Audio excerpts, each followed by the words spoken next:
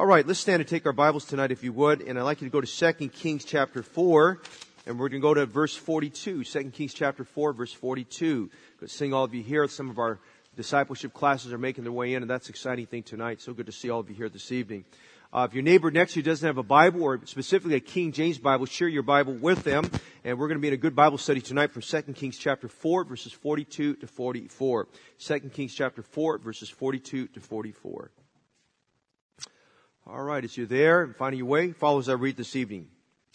And there came a man from Baal Shalisha, and he brought the man of God bread of the first fruits, 20 loaves of barley, and full ears of corn, and the husk thereof. And he said, Give unto the people that they may eat. And his servitor said, What? Should I set this before 100 men? And he said again, Give the people that they may eat. For thus saith the Lord, They shall eat, and shall leave thereof. So he set it before them, and they did eat, and left thereof, according to the word of the Lord.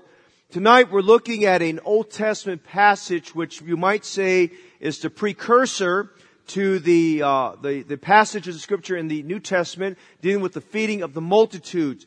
We find a story here not of a little boy, but of a man, a grown man, who brings an offering to the man of God. And this offering consists of some barley loaves and some ears of corn. Not barley loaves and fish, but some barley loaves and some ears of corn. And it was only enough for 20 people to eat. But there were 100 men that needed to eat. And we find here a man, a servitor, this was Gehazi, I believe, who looked at this circumstance and situation and says, this is not possible. And yet God provided in this situation during a time of famine. God provided, and there was more than enough left over. And tonight we want to look at a topic entitled, Let God Stretch Your Dollars. And I want to encourage you tonight as we're in a giving and building campaign, and our church has been giving from day one, from January 21st, 1999, when the church first started.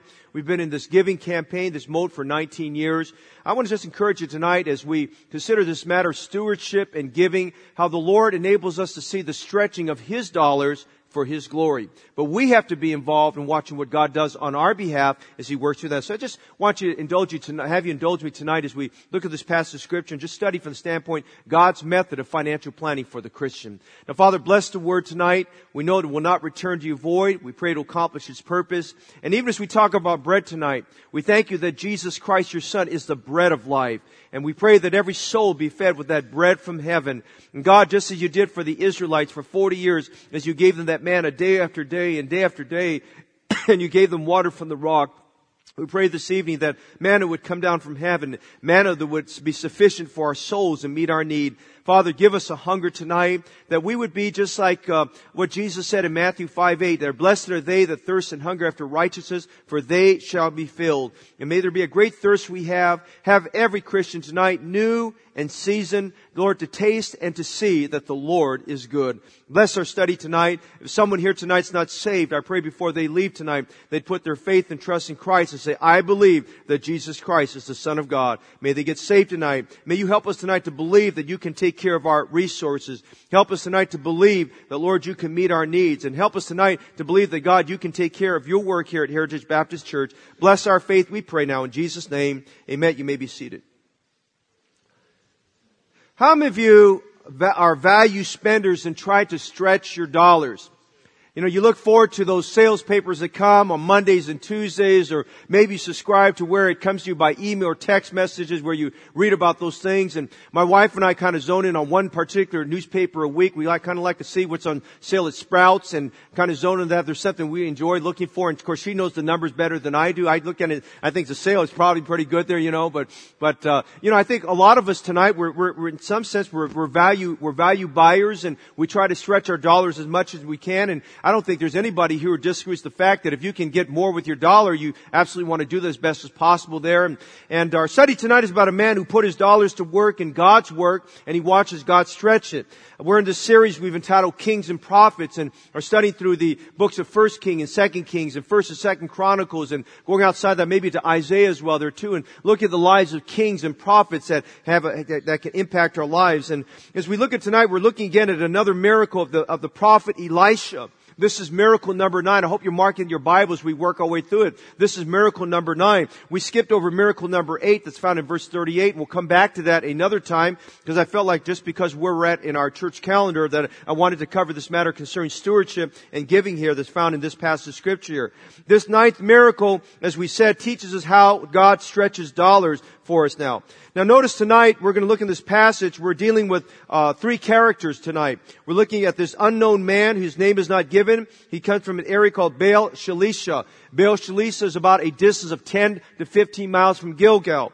Elisha is in Gilgal. In Gilgal, as we saw back in 2 Kings 2, is a school of the prophets. And Gilgal means a cutting. I mean, it has the idea of something that's cutting. And the first mention of Gilgal happens to be over in the book of Joshua when there needed to be a cutting away. And so this place here at Gilgal would be another testing place, another proving place where God would work in the lives of the sons of the prophets there.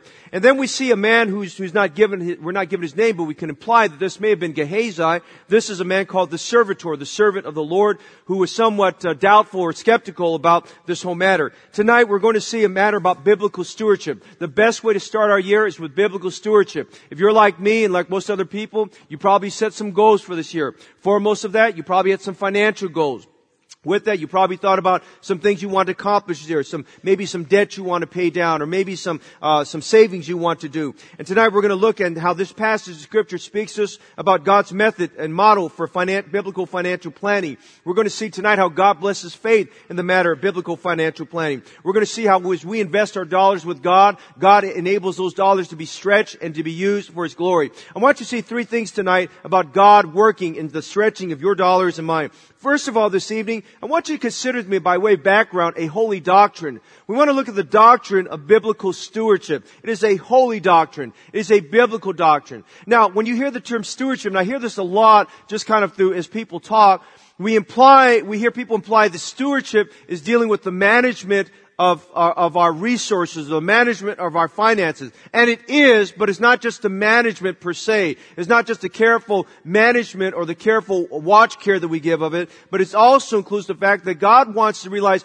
whatever He's entrusted to us, He wants us to grow it. He wants it to be augmented. And I wrote in your notes that you'll see there tonight, the stewardship is the proper management and the usage of what God has entrusted to us, His people, for the growth and expansion of His work. Let me give you an example of unbiblical stewardship. There's a good friend of mine. He's actually preached in our church. He recently went home to be with the Lord. A good friend of mine that had a church that at one time had as many as 1,400 people in the church. And the church thrived, and they went through building programs, and the church grew, and buildings of that nature. But after he retired from the pastorate, I stayed in touch with him, and I kind of noticed that he didn't like talking about the church there, and he never said anything negative about the church, but he never liked talking about the church. I found out over time, after a series of years, that the church under the new pastor declined, and there's some things that they had promised this retired pastor that they couldn't keep good on their promises on, and so finally I asked him, I said, Pastor, let me just ask this question. I said, what happened there? And he told me a little bit what happened there, and basically the church from being a soul-winning church to non-soul-winning church, and that'll kill a church real quickly overnight there. And need to say amen to that, amen. And so then I asked him, well, how are they sustaining themselves? I mean, the man's got a small staff there. How's they sustaining themselves? And this is what he said. He said, you know what they basically did? They took all the buildings and they started renting out to other churches and other people, and they take the rental income, and that's how they sustain themselves. Now, that might sound like a good financial idea. That's not God's model for financial planning for the church. God's model for the financial planning of the church is to be sustained by the tithes and the offerings of His people. Okay, that's the biblical financial planning there, okay? We don't go to the government for help. We don't ask for welfare. We don't present ourselves as a faith ministry and we need funds here and funds there and things like that. And we don't try to do all these different bingo games and stuff like that to bring in finances for the church. And we have to realize that what God has entrusted with us with, we're to be good managers of it, but we're to put it to good use. And as we put it to good use, God wants to see a good ROI or return on His investment. God wants to see that we're doing what we can to the glory to His glory there. Matthew 25, which we're not going to read tonight, but Matthew 25 verses 14 to 30 is the parable of the talents.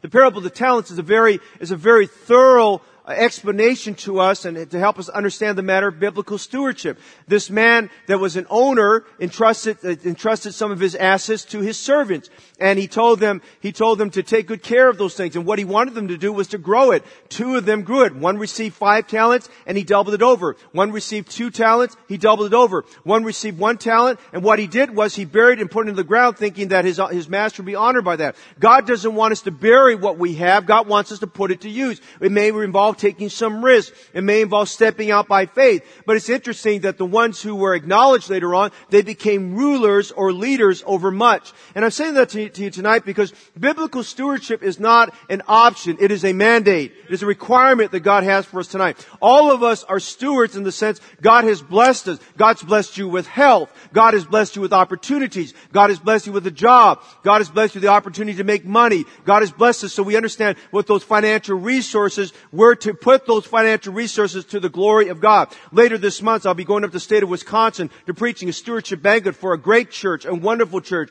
a church that has gone through multiple stewardship banquets and things of that nature. And I asked the preacher, I said, Dr. Van Gelder, and I said, why do you need me? I said, yeah, you can preach that and you need that. He says, no, we like to bring a fresh voice in there to just kind of encourage the church about what God's doing in Heritage Baptist Church. And I want to tell you tonight, I'm just very thankful for a people here at Heritage Baptist Church from day one that have given biblically and have trusted God and have come through and have been honoring to God. And I'm thankful for that tonight. But we must remind ourselves as we start a new year, biblical stewardship is not an option. It is not a consideration. Biblical stewardship is a mandate. Biblical stewardship must be a conviction. We must realize, according to what it says there in Deuteronomy 8:18, that God gives us the power to acquire wealth. It is not your acumen, it's not your education, it's not your savviness, your ability. God has given every person the ability to acquire wealth. And whatever that status may be, whatever you've been blessed with, you need to take into account how big it is or how small it is, where to put it to good usage and work for the glory of God. Notice some things about this biblical doctrine. Number one, look with me in Genesis 2:15, and let's consider the beginning of biblical stewardship. Biblical stewardship began at creation.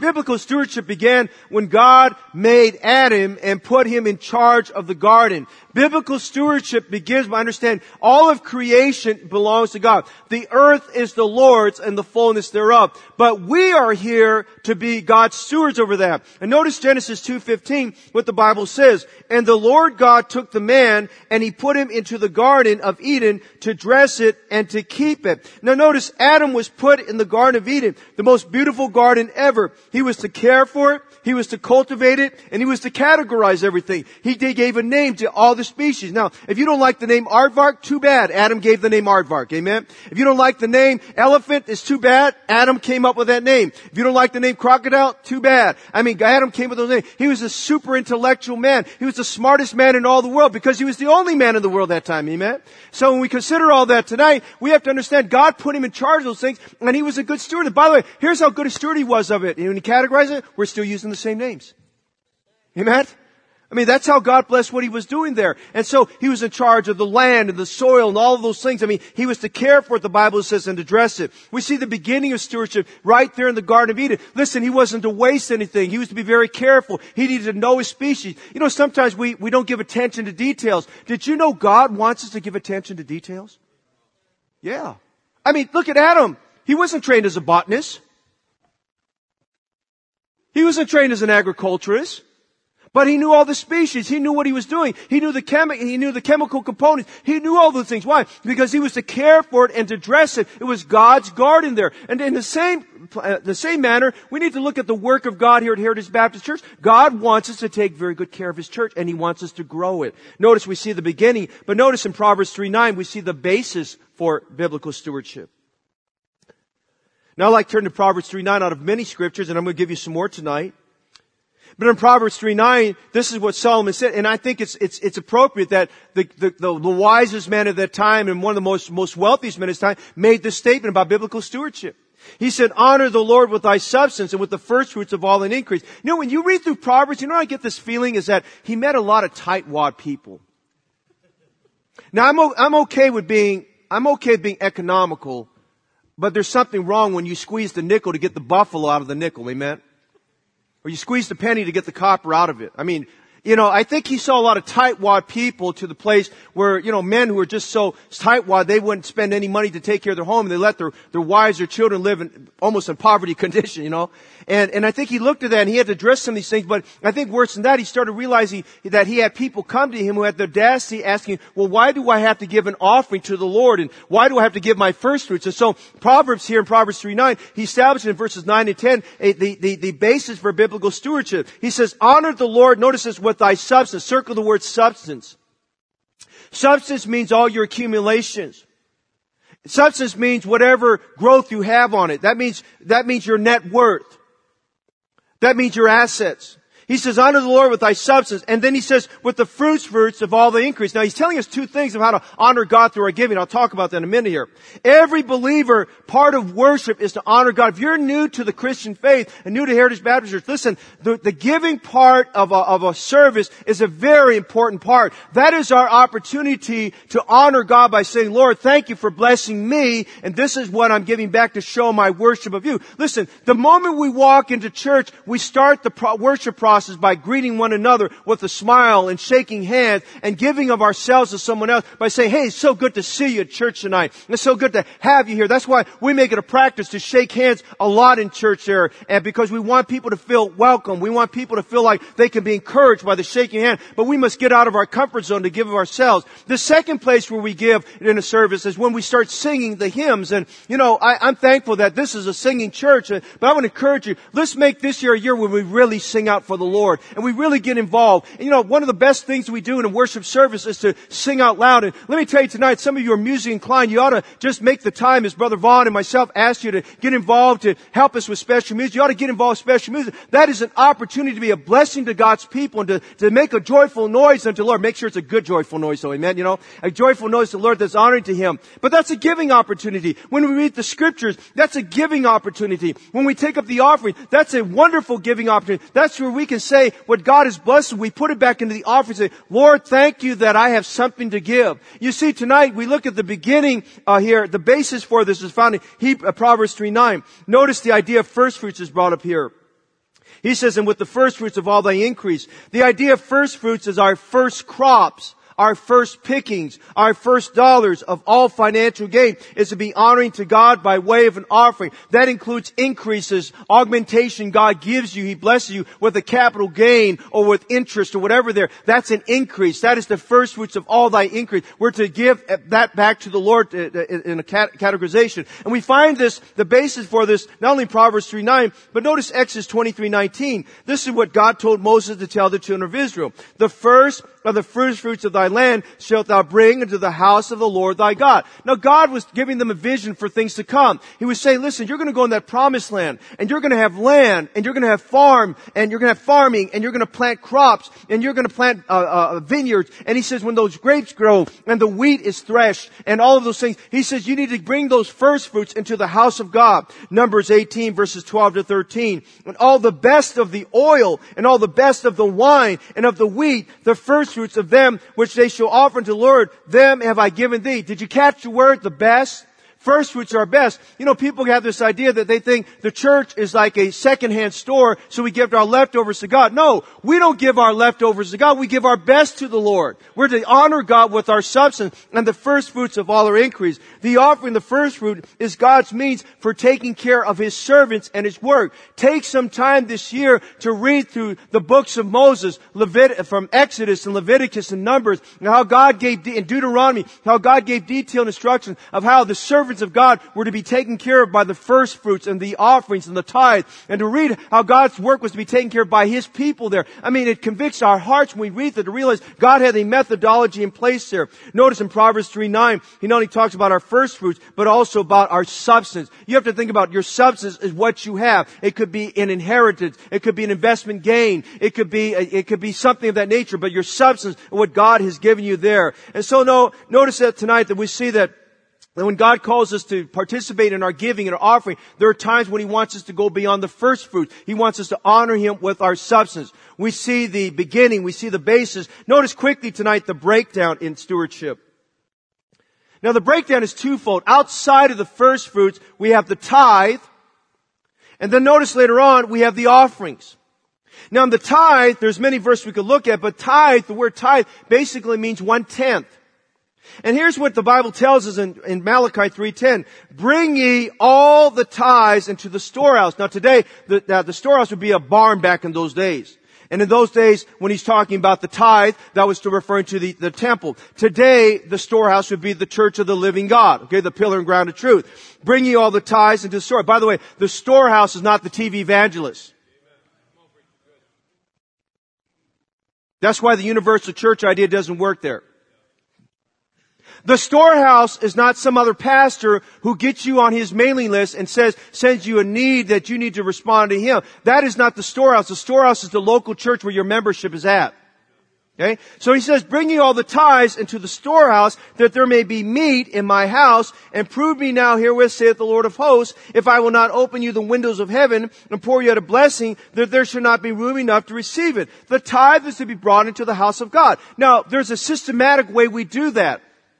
The systematic way we bring the tithe into the house of God is according to 1 Corinthians 16 verses 1 and 2. Notice, now concerning the collection for the saints, as I have given order to the churches of Galatia, so do ye. Upon the first day of the week, let every one of you lay by him in store, as God is prospering, that there be no gatherings when I come. Here's what he's saying there. You get to Friday and Saturday, and you take into account how God has prospered you. What went into your direct deposit? What was the gross on that? What investment gains did you have? What inheritance did you receive? What blessings did you get? Chinese New Year's is coming for a lot of the kids. They're going to get red envelope money. That's a gain, children. Amen? Yeah. And then you take into account, okay, as God has prospered you, alright? As God has prospered you, you set it aside when you come to the house of God on the first day, what's the first day of the week?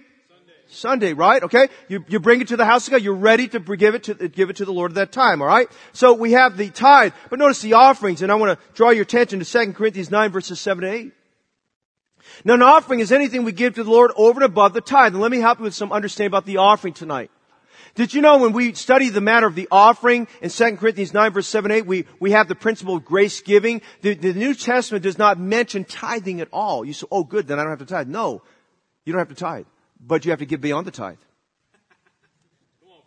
Because grace giving does not have a percentage or number attached to it. It says the Lord has touched your heart. And He works in your heart. One of the things we have to pray for every day is, Lord, deliver me from being a stingy Christian. We have to ask God, help me to have a faith vision for what you want to do. An offering is the work of God's grace in our heart. Grace involves giving. Grace involves love. Grace giving does not have a percentage or amount attached to it. It's what we give above the tithe. It's according to how God, every man purposes in his heart. Everyone's different. The Bible talks about a spiritual gift of giving over in Romans chapter 12. And some people have this exorbitant ability to give and to give. They're giving of themselves and giving of things. And praise the Lord for giving people. But let me tell you tonight, every one of God's people need to examine ourselves in accordance with 2 Corinthians 8, 9, and 10. It is not just when we have faith promised missions or giving by faith opportunities. That's in the Bible. We're to do that all the time. He says, I will do you to wit of the grace of God that was bestowed upon the churches which are at Macedonia. There was a need, and the church itself was in poverty, and yet they took an abundant offering beyond what they were capable of, and they sent it to be given as part of the collection for the saints, the suffering saints down there. And he was just saying, look at the example of these churches down at Macedonia. And he's saying there must be this giving spirit that we have. Notice in 2 Corinthians 9 verses 7 and 8, every man according as he purposes in his heart, so let him give, not grudgingly or of necessity, for God loveth a cheerful giver. And God is able to make all grace abound towards you, that ye always having all sufficiency, all things may abound to every good work. Here's what he's saying there. Watch this.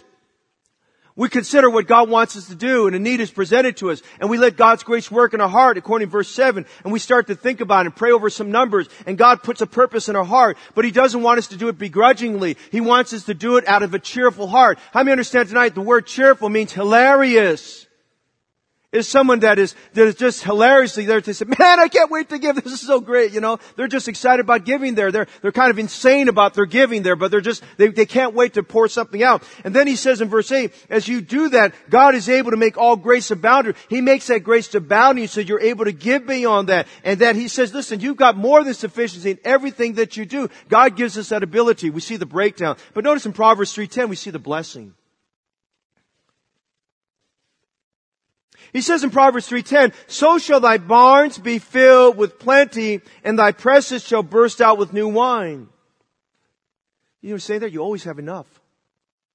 Now that we have enough, God's going to surprise you and your presses, and He has the idea of a wine press as the grapes are being trodden on. He says fresh, new juice is being produced. He says there's fresh, new opportunities God gives us there. Your barns will be filled with plenty. You'll always have enough. You'll burst out with new wine. You'll be blessed with other increased growth opportunities. You know what Heritage Baptist Church has proven to God? We've proven to God that we're willing to step out and trust God by faith for every opportunity He gives us here. We're in our third building campaign. We've been given to Faith Promise Missions for 19 years. Each of these are a demonstration of God's grace working on all of our behalf. I want to encourage you tonight.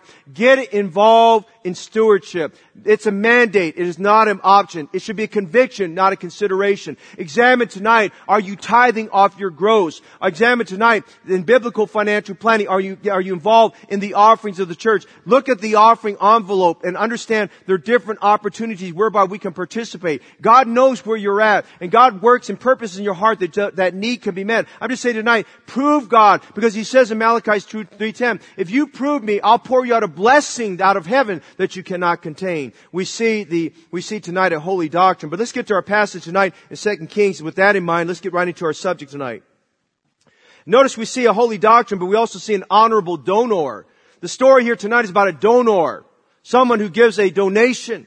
We're looking at someone who's giving. And that's the first thing that comes right off the page of Scripture there in 2 Corinthians 4 verse 42. The Bible says there came a man from Baal Shalisha, and he brought the man of God bread of the first fruits, 20 loaves of barley, full loaves of corn, the husk thereof. Now, the first question that might come up to somebody is, well, wait a minute. This guy has his first fruits he has.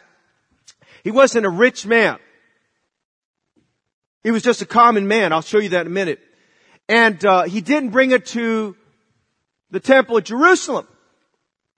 And it could be because of that moment of time that there was maybe some concern on his part as to just some of the spiritual apostasy going on throughout the land, and especially in Israel there. And this man was close in proximity of getting over here to Elisha over here at Gilgal than he was at the temple. So whatever it may have been, God touched this man's heart. But understanding this, let's go back and understand what led this man, what inspired this man to give. Well, the first thing we notice, we'll go to verse 38 and we see a dearth. Notice in verse 38, there's economic trouble, there's a dearth, there's a famine in the land. And the Bible says Elisha came again to Gilgal, and there was a dearth in the land. A dearth is when there's no rain. When there's no rain, the ground starts to become parched and dries up, and crops die off. You don't have crops, you have no food. Your animals have nothing to eat. You have no food, there's starvation. Where there's starvation, you have economic failure. There's a loss of jobs, and there's hunger, a number of those things like that. And in verse 38 tells us the situation, the dearth,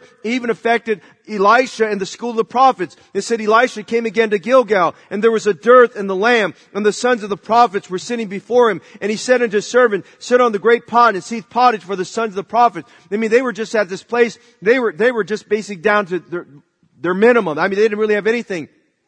And these sons of the prophets were learning faith. They were learning how to trust God. And Elisha was teaching them how to trust God. And we read in verses 38 to 41 how God meets their needs. But we must understand there was a dearth. And the meal that was prepared here, which we'll come back to another time, was a meal sufficient for one day. It was a pottage of soup or a pot of soup or a pot of stew, whatever it may have been. Maybe it was soup that was probably there. But it just took care of them for one day. God met their need. He took care of them. But the dearth was still ongoing. And so now we get to verse 42 and we see this dearth here, and this man comes down from Baal Shalisha down to Elisha, down to Gilgal. Now this dearth, as we look at it, it speaks to us about this application. Sometimes we face shortages and inadequacies. Sometimes there's more month than there's money. Sometimes there's more days than we have dollars. Sometimes the debt seems to scare us. There are times when we wonder, how is this going to accomplish? Maybe one spouse loses their job, or maybe something happens there and we're a little bit concerned, we're anxious, or maybe we get this bill out of nowhere and we try to fight it and get rid of it, but we don't know what to do with it, or something we didn't plan for. And let me just remind you tonight, as we face those situations where there's shortages and inadequacy, Those are wonderful learning opportunities for us to exercise faith and watch God work in our lives. Never look at it as a situation where there's a setback and that God's forsake you. Look as an opportunity where you can take that piece of paper where you got that notice and put it on the floor, bow on your face before God and say, God, I need you to rise and do something great for us here today. Don't look at your dearth or shortage as a problem, but look as an opportunity for God to do something great for you. So we see a dearth. Those sons of the prophets were probably wondering before this man came, what's going to happen tomorrow? What are we going to eat for tomorrow? We ate up this pot of soup there. We rationed out to maybe about 1 little cup per person, and that was enough to fill our belly for today. But what about tomorrow? And we have to understand tonight that they were facing a dearth, and at the right moment, the right time, God sent this man from Baal-Shalisha to them. So we see this dearth, but notice in verse 42, this man of Baal-Shalisha brings a donation. Now, we don't have any knowledge if this man had communication with the sons of the prophets or with Elisha about that, but we do know this. He knew there was a dearth. He knew those prophets of God needed to be fed. He knew these were young men that needed to trust in God, and he knew that he had something God had blessed him with, and he brought it to them. And so notice we read here in verse 42, this man brings to the man of God of his first fruits. Of those first fruits, the first thing we notice are 20 loaves of barley and full ears of corn and the husk thereof. Now, this man, if you would, barley was the common man's food. It was a staple for them, just like rice is and bread. Basically, it was a common staple. We read about barley over and over again in the Bible. It was a common staple.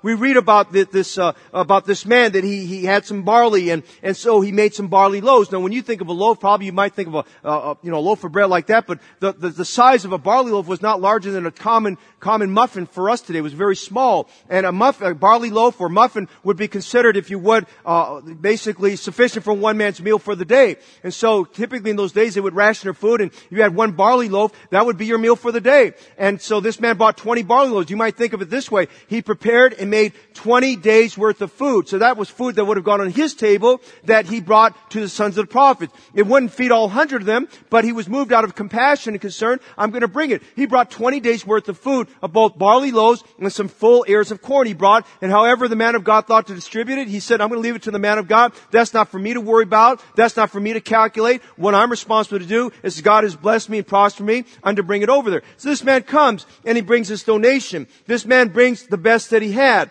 This man gives the equivalent of 20 days of meal. This man gave with no strings attached. He didn't say, if I give this to you, would you put my name somewhere where you have a building program? He didn't say that. He just came and brought it. In fact, he's anonymous. We don't even know this man's name. He gave because there was a big need. He gave to be a blessing. Watch. This man walked 10 to 15 miles to go from Baal-Shalisha over there to Gilgal to bring this offering to the man of God. This man was intent to being a blessing there. Now, the question we have to ask tonight as we look at this man and his donation, are you a blessing? Are you giving?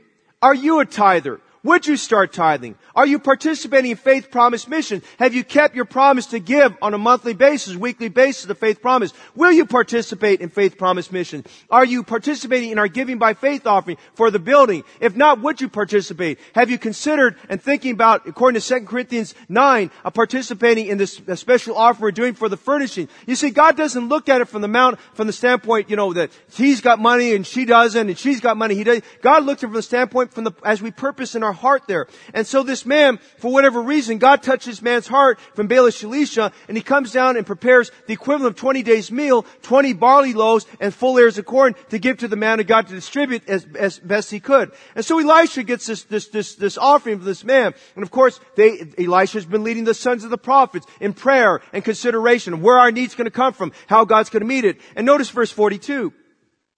The offering is given, and then the man of God, Elisha, says, give unto the people that they may eat. Elisha didn't take it as thinking that was for him. He received it because it was to be given back to the work of the Lord. He says, give unto the people that they may eat. Here's what he's saying. Our men, I've been teaching them to pray for God to send bread from heaven. I've been teaching our men to trust God. God's provided our need. He said in verse 42, give to the people that they may eat. There was a command. The food came at a much needed time. He just basically said, give it to the men that they may eat. He didn't put fanfare with it. He didn't make it complicated. He didn't ask for a committee meeting for them to figure out how are we going to divide this up. He just said, listen, God's going to take care of our need. You know something tonight? Listen to me tonight, church. As the older we get and the farther along we get and the more educated we are and the more analytical we be, we can overanalyze a situation, take something that's very simple and overcomplicate it. Giving was never meant to be complicated. The work of God was never meant to be complicated. And the moment we overcomplicate things and overanalyze things to where we want to become the financial analyst over the situation, then we exclude God out of it. We're basically saying we are smarter than God. Hey, do you understand something tonight? We are not smarter than God. Well, we see the dearth and we see the donation. Notice in verse 41, 43, we see a doubter. Just like every church has generous donors, every church has skeptical doubters. The servitor said, "What? What? You gotta be kidding." That's why I think it's Gehazi, because he bears all the same resemblance of Gehazi here.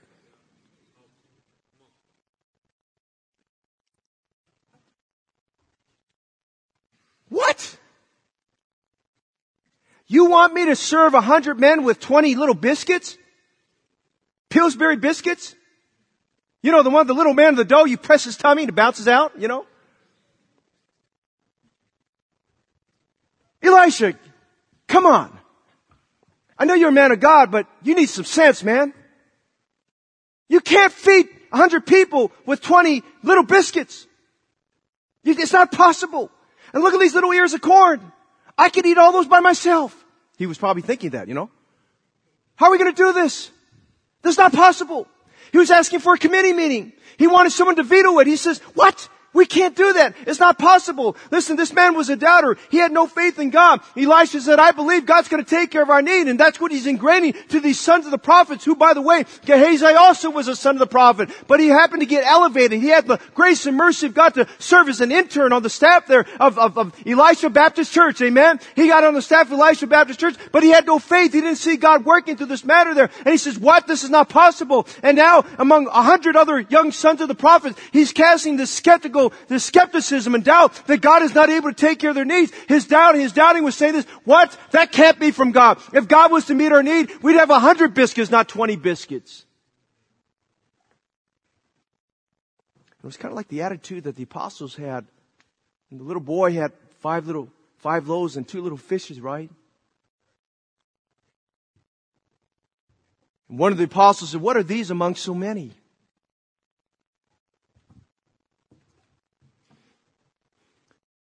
I tell you what, tonight, this past year, I've had little kids come into the office. Give me an envelope with $1 in it. Say, "Pastor, I saved this money. This is for the building program." Let me tell you what, that's as precious as any offering that any adult in this room has given. Those 2 little girls came up to me at Christmas time. "We need $150,000 for the furnishings. Pastor, we made some Christmas cards and we sold them." And I didn't get into about making merchandise of God's house, amen, you know, but because they weren't doing it for themselves. They said, the girls wanted us to give this to you. I said, "Can I ask you how much is in it?" They said, $20. They had this big smile on their face. And this is a big smile on their face. I said, "Bless your heart. That is such a blessing." That's so, and that, by the way, that did encourage my heart that I needed it that day. I had a bad morning that morning. I just thank the Lord. That just encouraged my heart that day. I want to tell you, man, this man has such a skeptical, doubtful attitude. He said, "You want me to embarrass myself in taking 20 little biscuits and these few ears of corn to feed these 100 hungry men?" He demonstrated a skeptical spirit instead of a servant spirit. You know, it's kind of interesting. You notice verse 43, we're told that he was a servitor. You know, he was out of his place to question Elisha on this offering.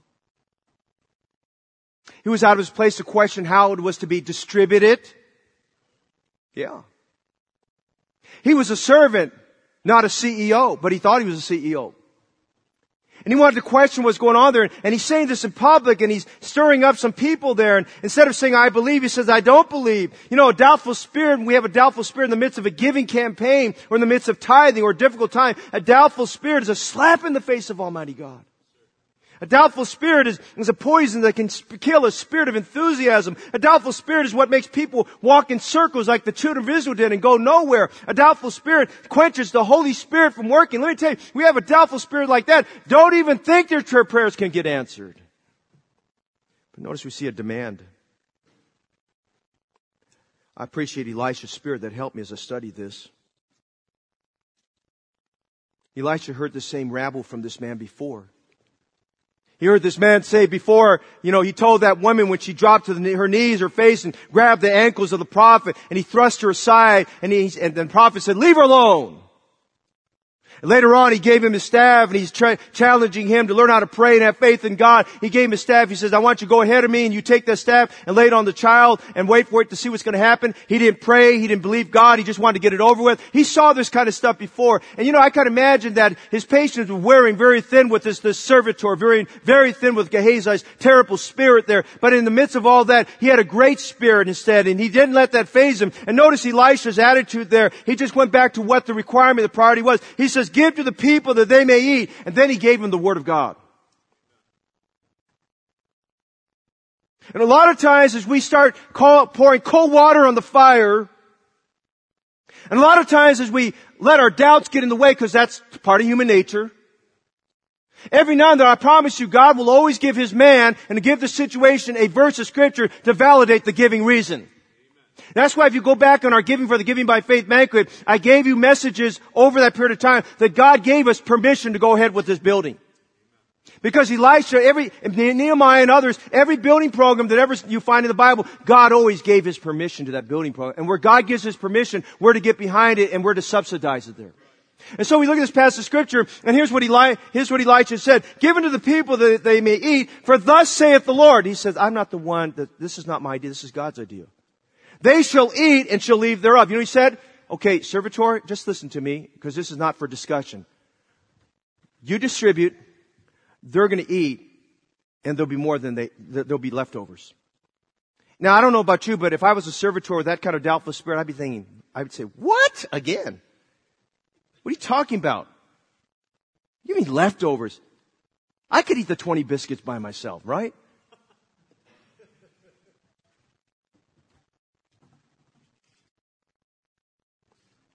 But God had a purpose in this.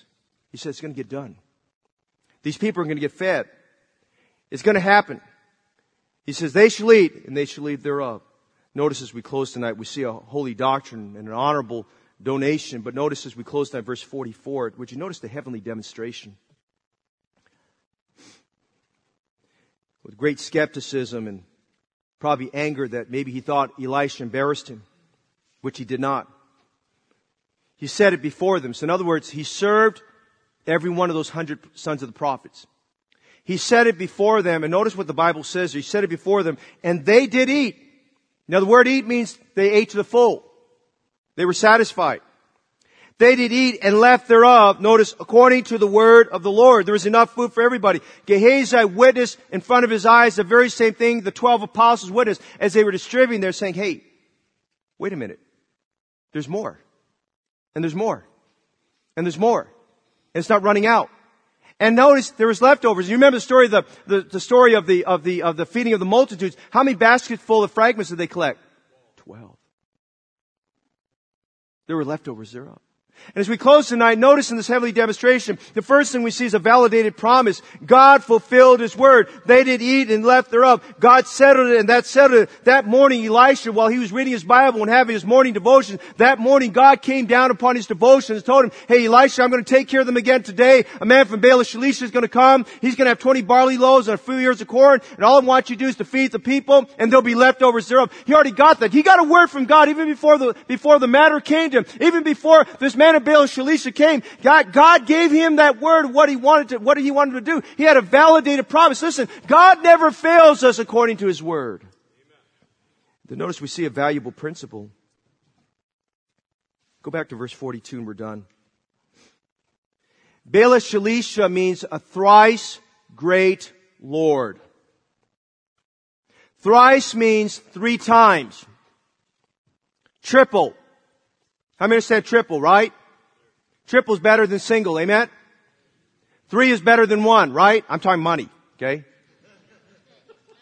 You could imply a lot of things, but I want to just clarify that for a minute, okay? Qualify that, okay? Having 3 times your money is better than 1 times your money. You understand what I'm saying? Yeah, you can say amen to that. Studying this for a little bit, some students of Scripture imply that the word 3, the number 3, also implies multiplication in the Bible. Tripling over. Baal of Shalisha, this man of Baal of Shalisha, could be translated the Lord of multiplication.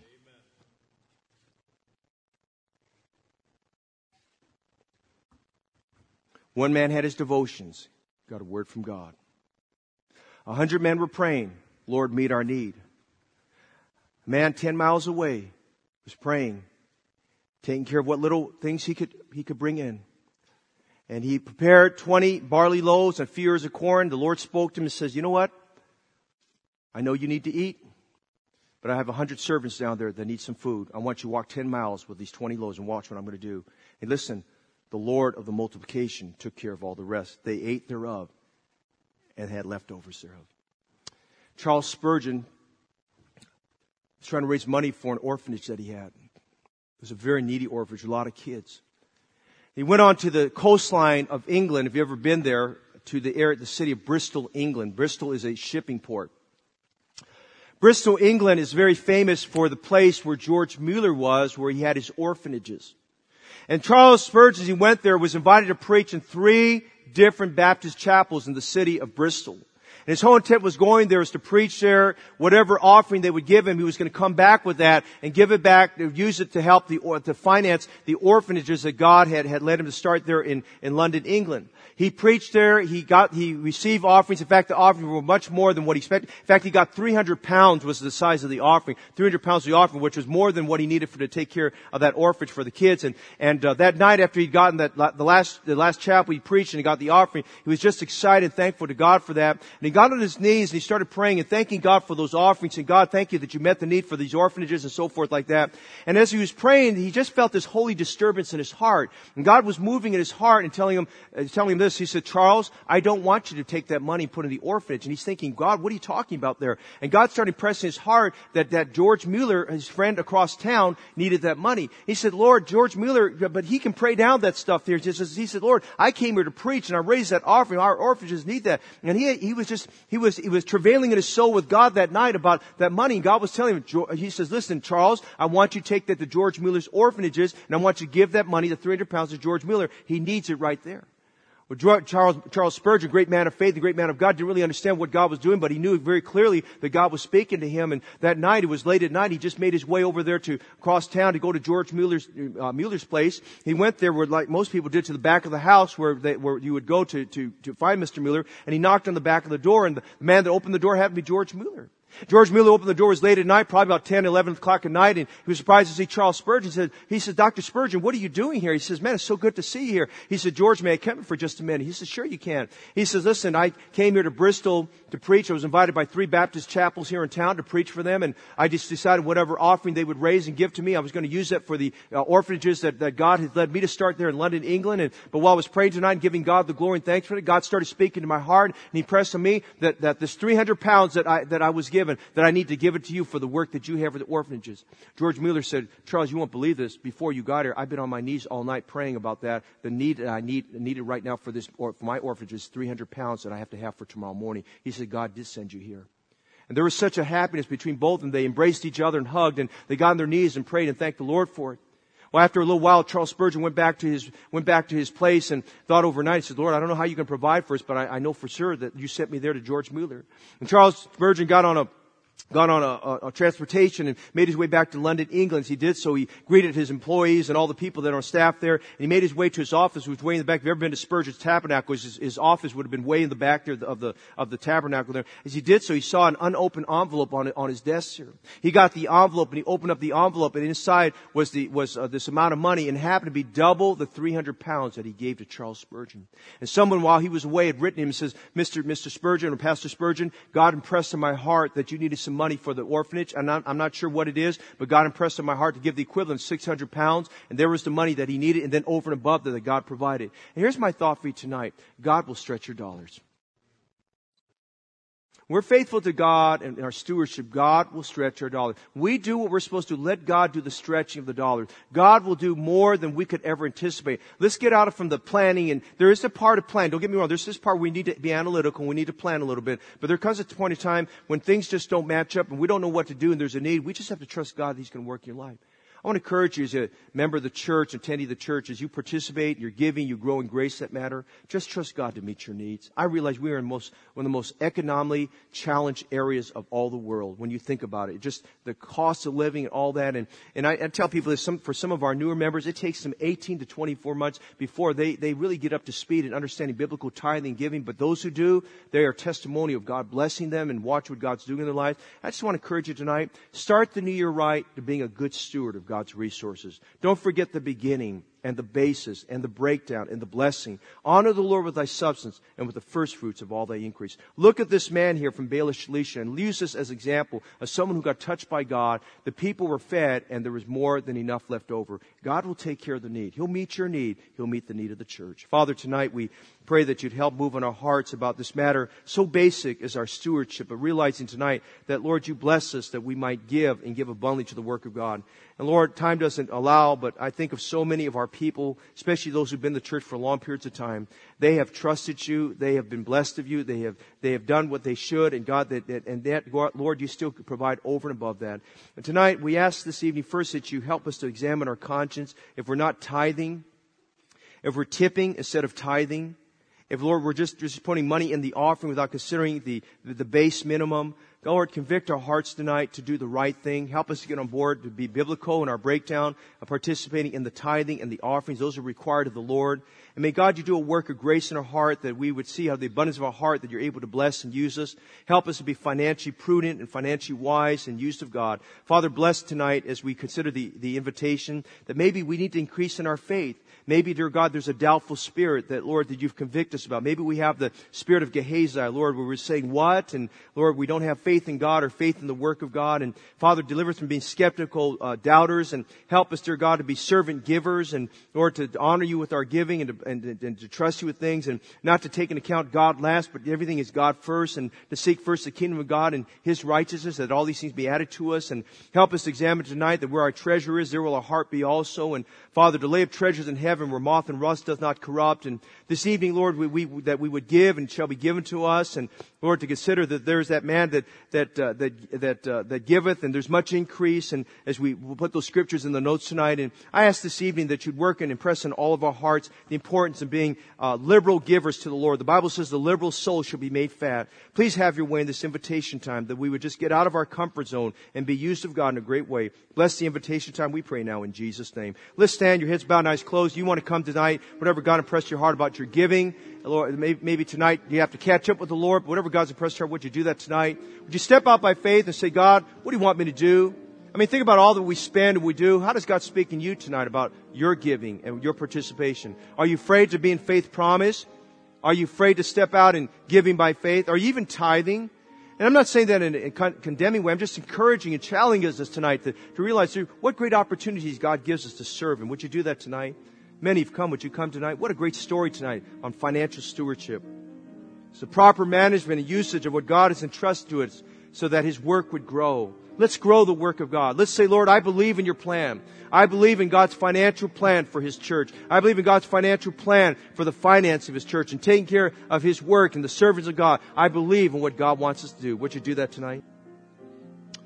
Father, there are many endeavors you want us as a church to involve ourselves in for the sake of the gospel. Father, find us faithful. Find us faithful. Should Jesus come tonight, we're found faithful to the Lord. Thank you for people as I look across this room that are faithful. Lord, wherever we're lagging, only you know and we know. We pray tonight we'd step up and be like that person Solomon says tonight, to honor the Lord with our substance and with the first fruits of all our increase. And so tonight I pray that with the blessing attached that you would speak to our hearts. Lord, help us not just to limit it to our finances, but stewards of our opportunities, stewards of our voices and stewards of our health, steward of our years.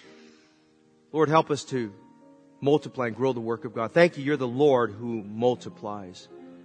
over and over and over again. Have your way tonight, we pray. Thank you for the good spirit this evening in our church. Prepare us for things to come. We ask this of you in Jesus' name. Amen.